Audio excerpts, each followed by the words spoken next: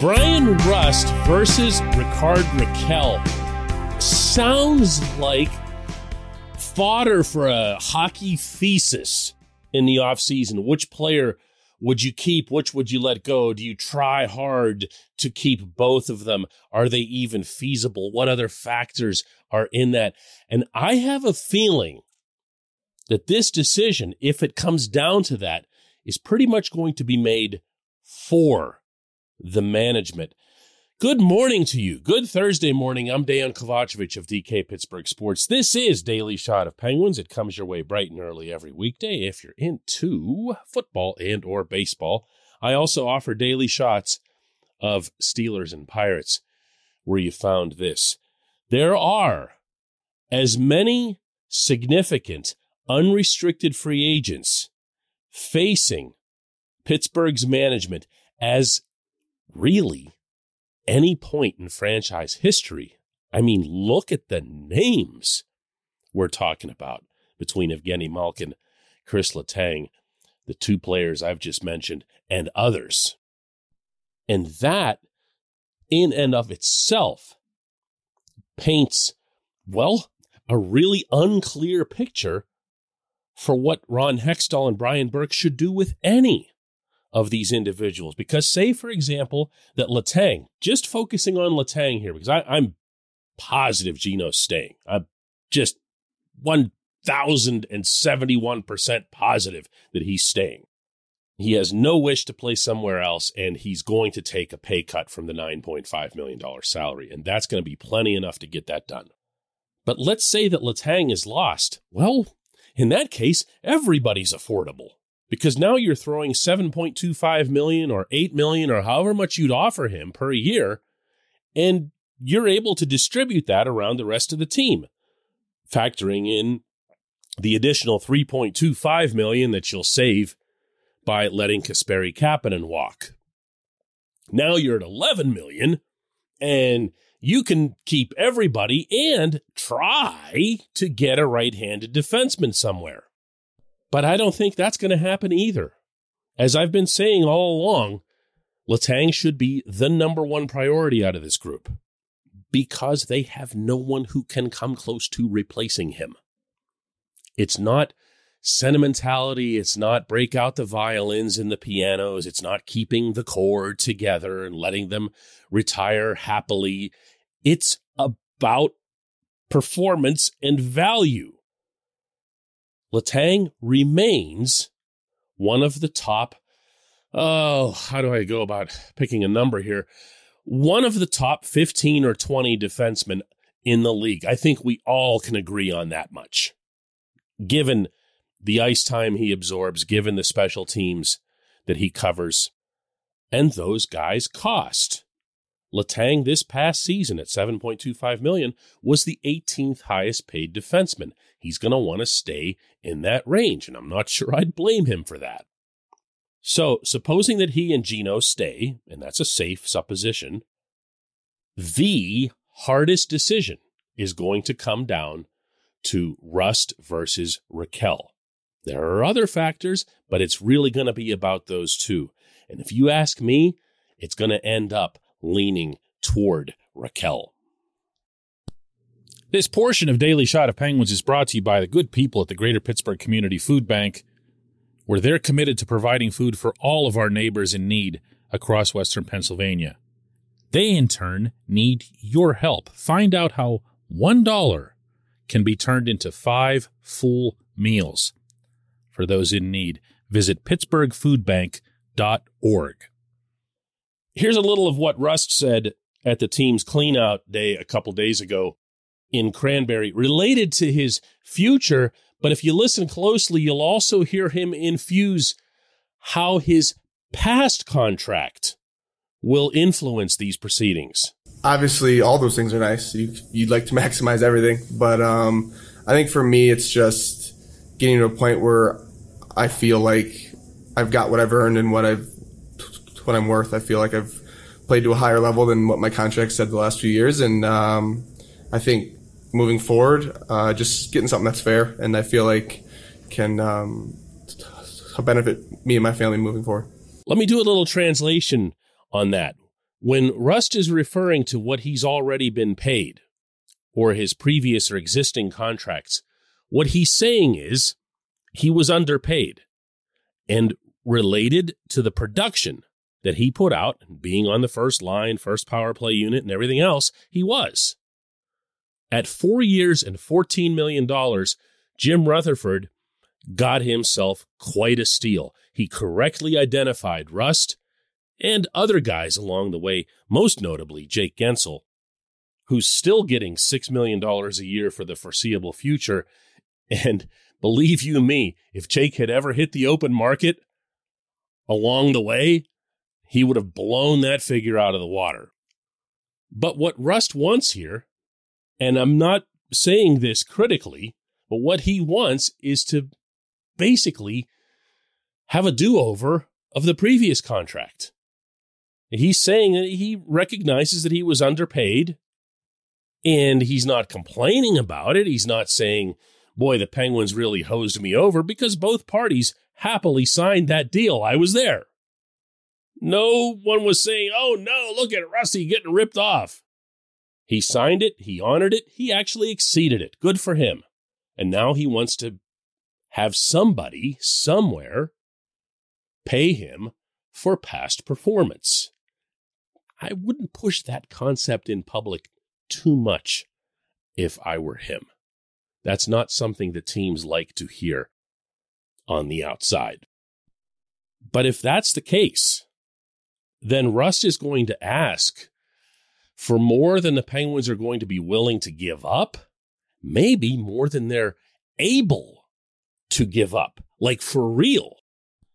Because he's probably going to be looking at something that's in the range of around $6 million or more per year. Again, I don't have a problem with that. He's free to do that. That's the way the labor agreement rolls. You get one crack, and this is Rusty's last crack. He's 30 years old. There are teams out there that have the cap space. The Red Wings really stand out. He's from Michigan. We've already heard rumblings over the winter that the Red Wings would be among the hottest suitors. Well, hey, you gave up, if you're Hextall and Burke, quite a bit to pick up Rakell. And Rakell himself said, by the way, at the same cleanout day, that he'd be happy to stay in Pittsburgh.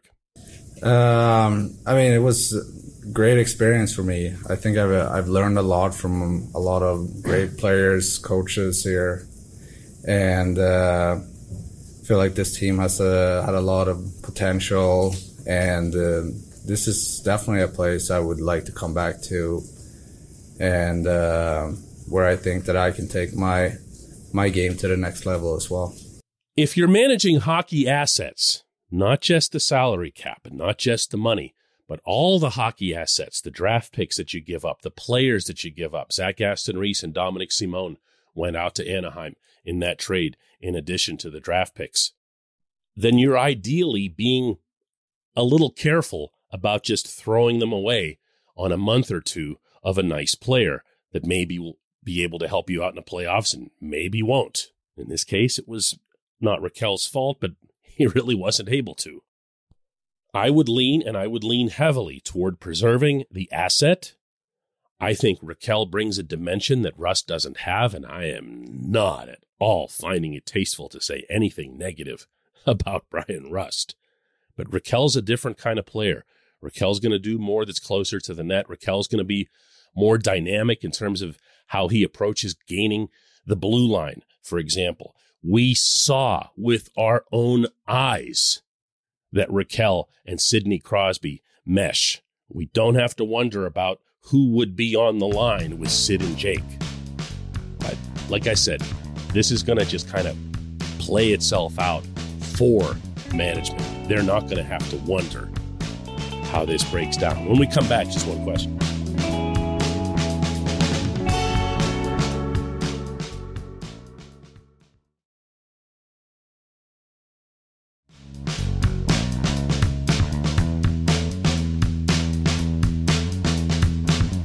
Today's J1Q comes from Ty, who asks, where does the team go from here? Is this it for Mike Sullivan? Is the Crosby, Malkin, Letang era over? How much change should we expect this offseason? And, Ty, I'm reading this in a way that I hope is respectful of what you're asking, which is very, very broad, obviously.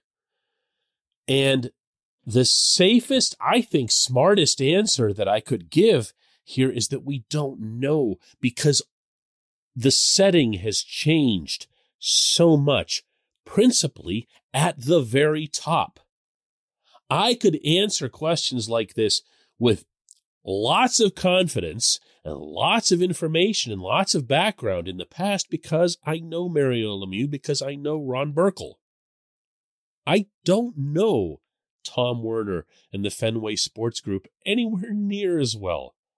I've met Tom once, spoken to him twice, and that's it. That's it. I have no idea what he or they want to do. There's been all kinds of speculation already, but it's only that. It's only that.